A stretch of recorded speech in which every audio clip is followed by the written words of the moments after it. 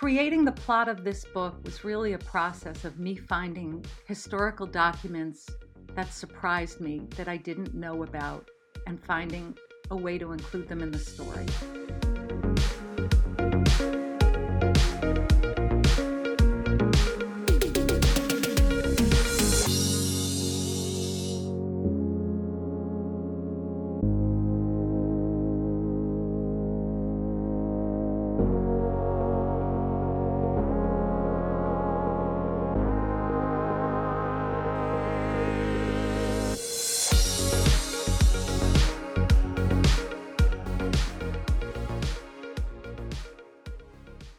Hello, and welcome to History Through Fiction, the podcast.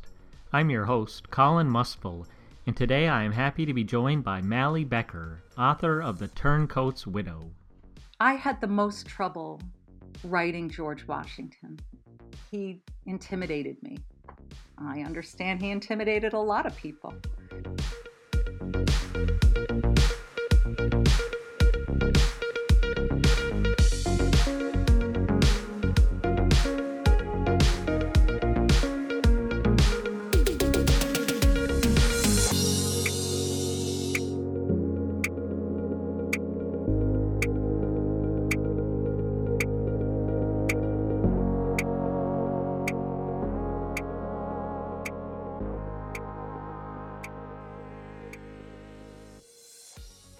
Mally Becker was born in Brooklyn and began her professional career in New York City as a publicist and freelance magazine writer, then worked as an attorney for more than 20 years and, later, as an advocate for children in foster care. When she volunteered at the Morristown National Historical Park, she found herself sifting through the park's archival collections of letters. That's where she found a copy of an indictment for the Revolutionary War-era crime of traveling from New Jersey to New York City without permission or passport. That document became the spark for The Turncoat's Widow, her debut novel. So after starting The Turncoat's Widow, it's pretty clear that you are a pretty gifted writer, and my first question for you is, why did it take you so long to become a novelist? Colin, I can't tell you how thrilled I am that you think that much of my writing. So first of all, thank you so much. I worked as an attorney for over 25 years and have a family and dabbled in writing, but that was what I had time for. So whatever writing skills I possess, I used in writing briefs and testimony before legislatures. But toward the end of that career, because I was lucky enough to be able to, I guess, retire early or quit, I had started reevaluating where I wanted to put my time. And I know that's a privilege to be able to do that. And I'd always known I wanted to try writing a novel. I wasn't sure I could, but life happened. That's the short answer to your question. And Drew, what's your interest in history? Have you always been interested in the history of the region there in New Jersey where you live? What eventually drew you to the Morristown National Historical Park? Well, that my family and I have spent lots of vacations at national parks and had a great time. So when I volunteered to work at the Morristown National Historical Park, I thought they would assign me to clearing trails. And I really meant it as a thank you to the park system, give something back. But instead, they assigned me to their archives.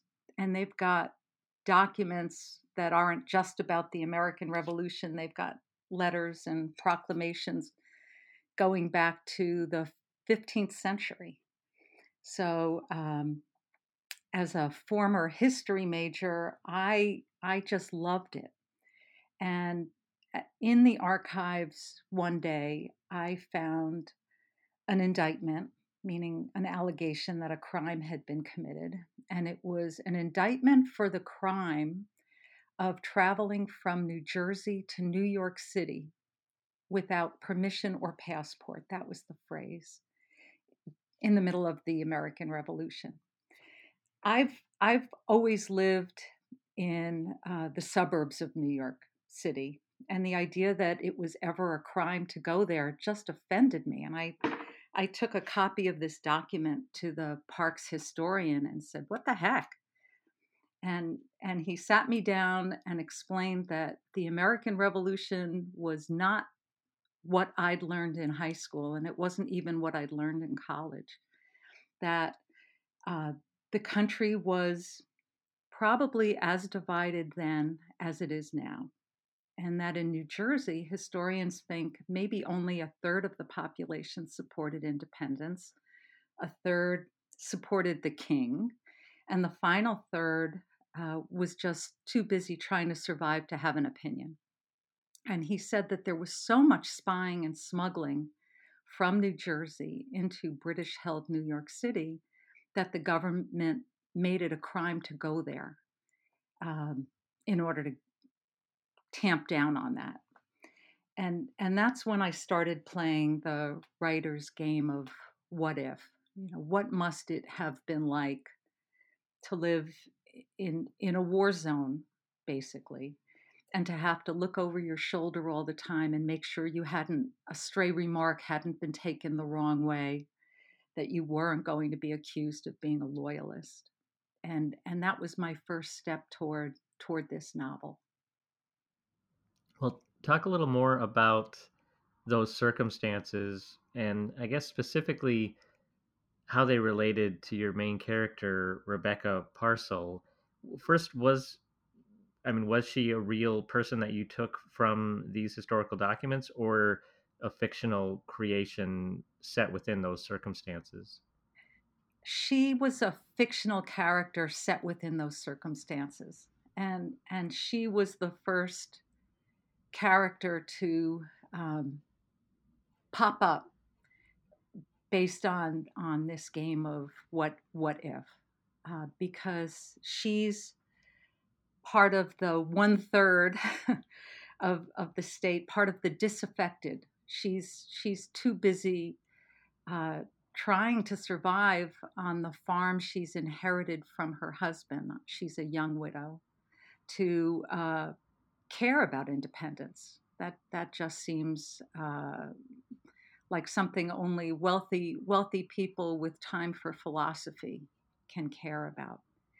Um, there, it was fun tracking down uh, the real historical characters, or it's probably redundant, the historical characters that are part of the book. So, in researching the time and how split the nation was, I found some minor characters who I'll talk about, but there's also George Washington in the book and Alexander Hamilton.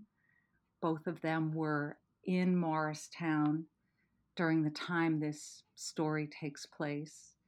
Um, I found an intriguing character, at least I thought he was intriguing, John Mason, who was the actual head of a gang of thieves that terrorized the western shore of the Hudson River, up and down New Jersey and into Westchester, New York, um, because that part of New Jersey was kind of a DMZ, a demilitarized zone, with constant fighting between the British and the Patriots.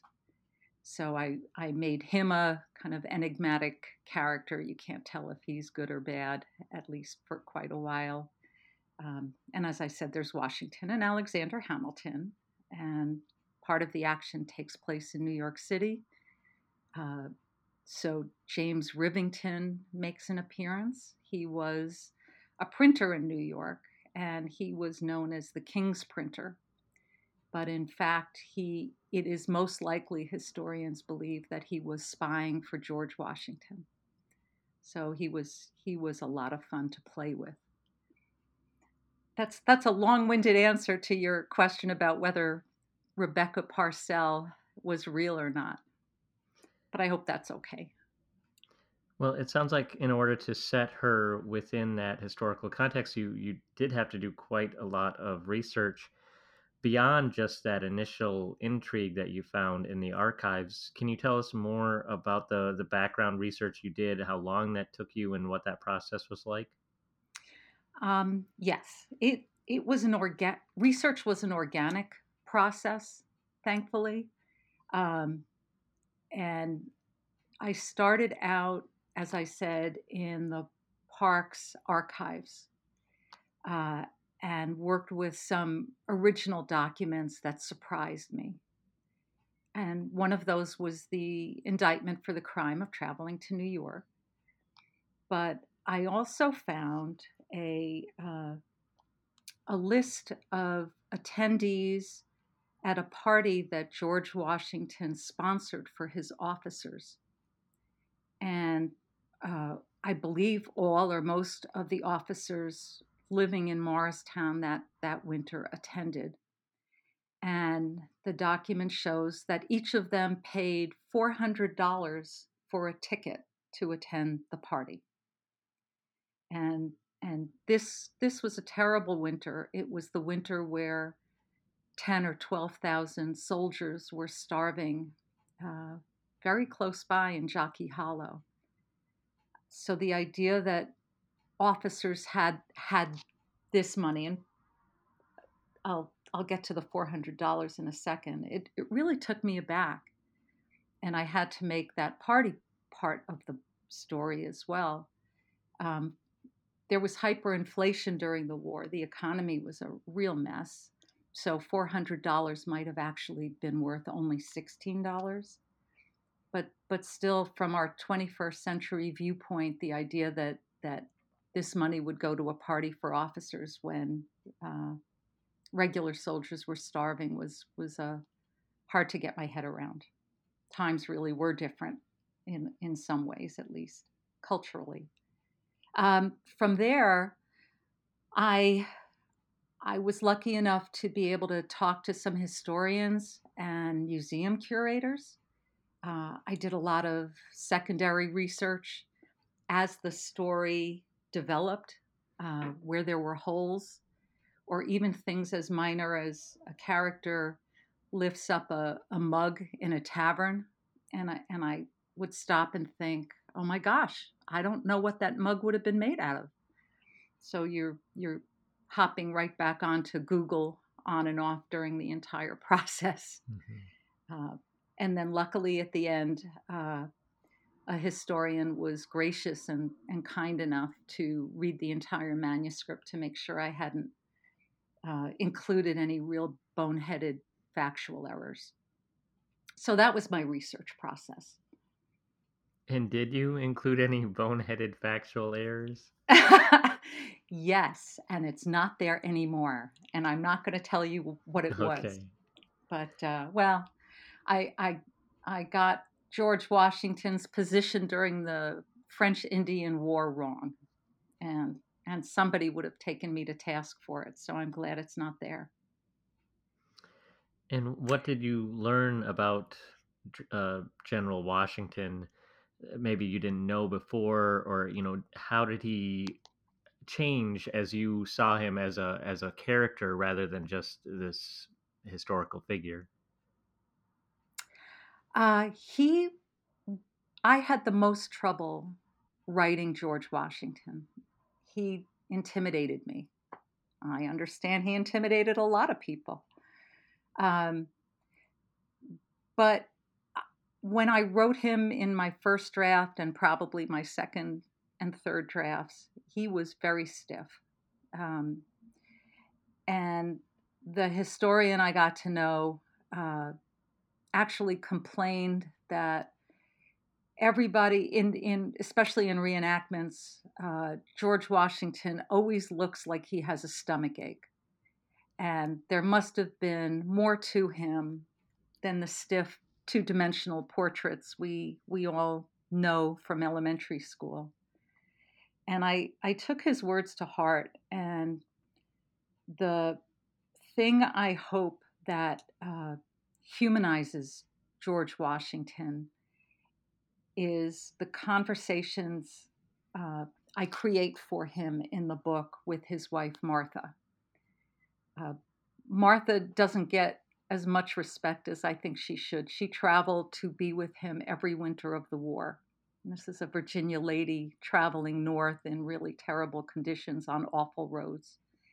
Uh, I Martha Washington destroyed all the correspondence between herself and George.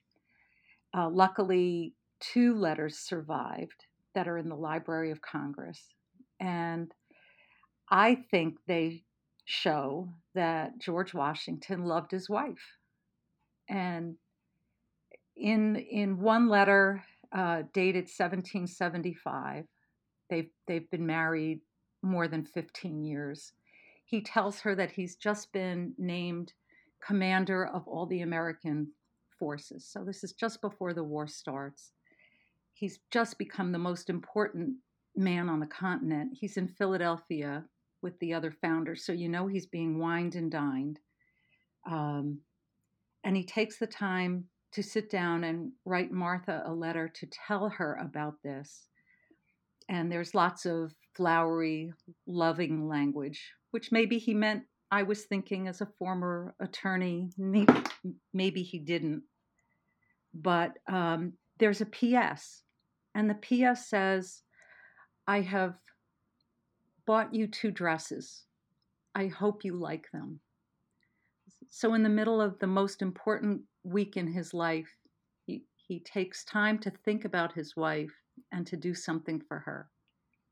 And I try to put that sense of George Washington into the book toward the end, when Martha comes in. As a researcher myself, reading documents from, most of the documents I read are from the 19th century. Did you have any trouble transcribing them? um, a lot of them are already transcribed if you're looking at them online. Uh-huh. But when I was working in the archives, you're right, it would really give you a headache. Paper was expensive, and in the 18th century, at least, to save paper, some people would write horizontally, and then they would turn the paper sideways and they would write across it vertically. And of course, there was no standard spelling, and people would transcribe S's and F's. So sometimes it felt like doing a crossword puzzle. Yes. Yeah, it must take a lot of time. You just want to get the information, and you got to really focus and take some time to figure out what it all means.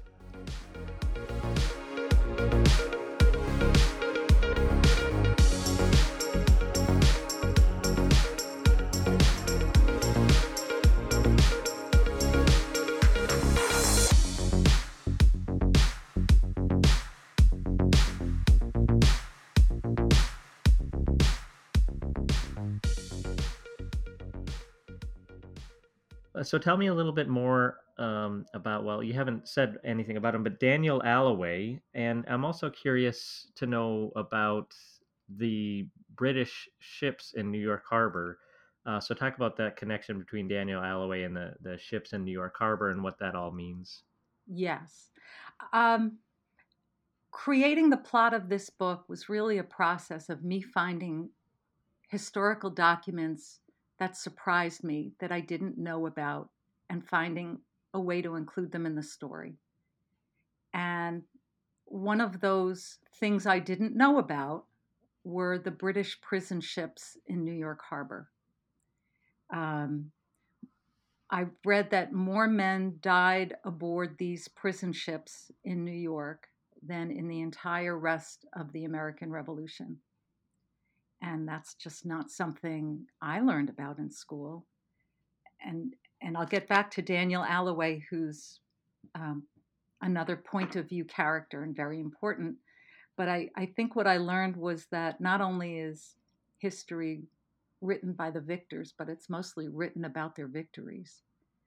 The prison ships were truly horrendous, and they were run by a man, William Cunningham, who's also a character, an important character in the book.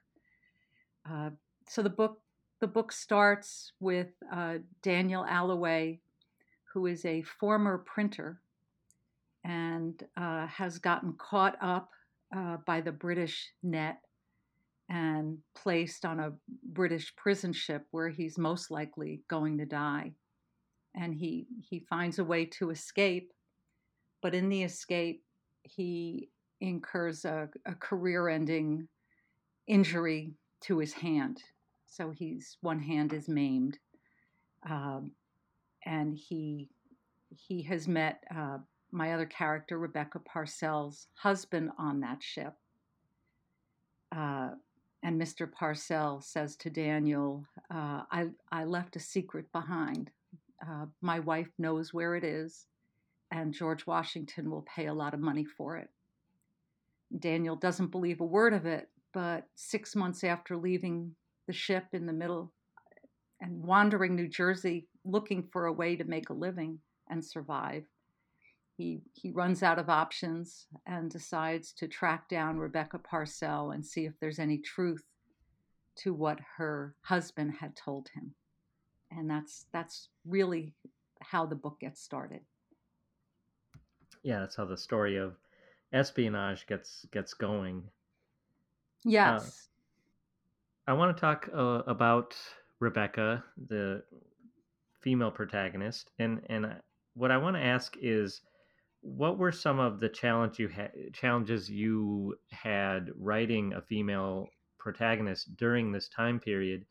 And I'm also curious, do you think female protagonists in our contemporary stories face some of the same challenges that you had in placing a female protagonist back in that time period? Oh, we could talk another hour about that. Um, there are a couple of ways to attack that question. I'll I'll take two runs at it. First is that during this time period, uh, women's lives were tremendously constrained. They weren't. It was not acceptable to speak in a public gathering. Uh, a woman would only have felt comfortable talking in a room to a man in a room by themselves if the man was her husband or a family member. And that's an almost impossible constraint if you're creating an amateur sleuth in that time period, which in a sense is what Becca is. She's tracking down her husband's secrets. What I did a couple of things to try to create a character that was honest to the period, but also still relatable to a 21st century audience. Um, First, I made her a widow because widows would have been the only adult women who had real control over their own lives, who didn't have to ask permission, who could own their own property. Because Becca has to uh, agree to work for George Washington and go off to New York and not ask permission from someone else. Um, I also, in one or two places, had her feel a little queasy when she had to go into a room to talk or question a man who was not a relative, just to nod to the cultural norms of the time. Um, so that was one set of issues, and then the second set of issues is something I think authors with female protagonists deal with, whether they're contemporary protagonists or historical protagonists. And that is, just as in culture, women still have more constraints um, in literature and in life. An angry woman is going to get a lot more grief for a lot longer than an angry man in a business setting, for example, or will be judged more harshly. And I think so are female characters, even though there's even more pushback against that in literature now than there has been for the last 20 years or so. I struggled with that because when you meet Rebecca, the first time you meet Rebecca, she ends up standing up in church and cursing the revolution, cursing both sides because of all the loss that the war has brought. And the first time I sent the manuscript out to agents, I got some very nice rejections. But two of them or more said they didn't like her. And I think it was because of that opening scene, which is still there. But it took a long time for me to find a way to hopefully make Becca relatable and to make her anger understandable and sympathetic. Well, it's hard to imagine nowadays the constraints that were put on women, and as you mentioned, Mm-hmm. they couldn't own property, they couldn't speak in public. Um, so I guess I'm just it's nice to hear you try to bring that to light by having a female protagonist, so that people can see just what some of the things they had to go through. And I also appreciate your perspective in talking about women in contemporary stories, and it's something that is important to talk about, and is starting to be discussed in literature circles about how and why it's important to have that viewpoint brought forward. So tell me, you mentioned about getting some rejections. You published this book with Level Best Books. Can you tell us a little bit about Level Best Books, and what was the process like of getting your book accepted for publication?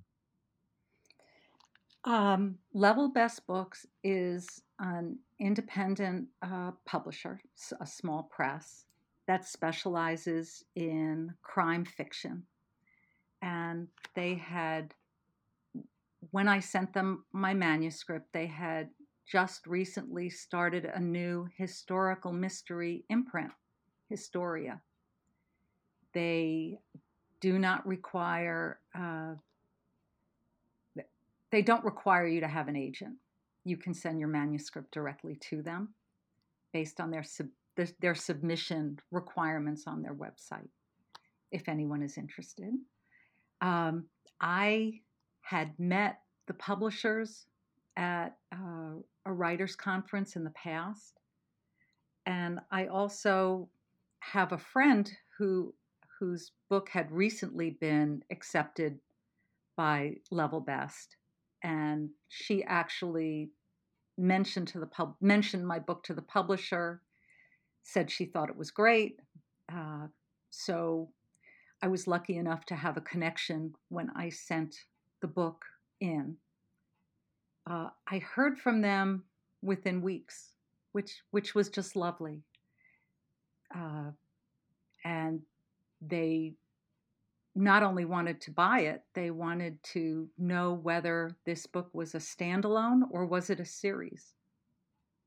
And I had imagined it as a series, so I will actually be producing producing.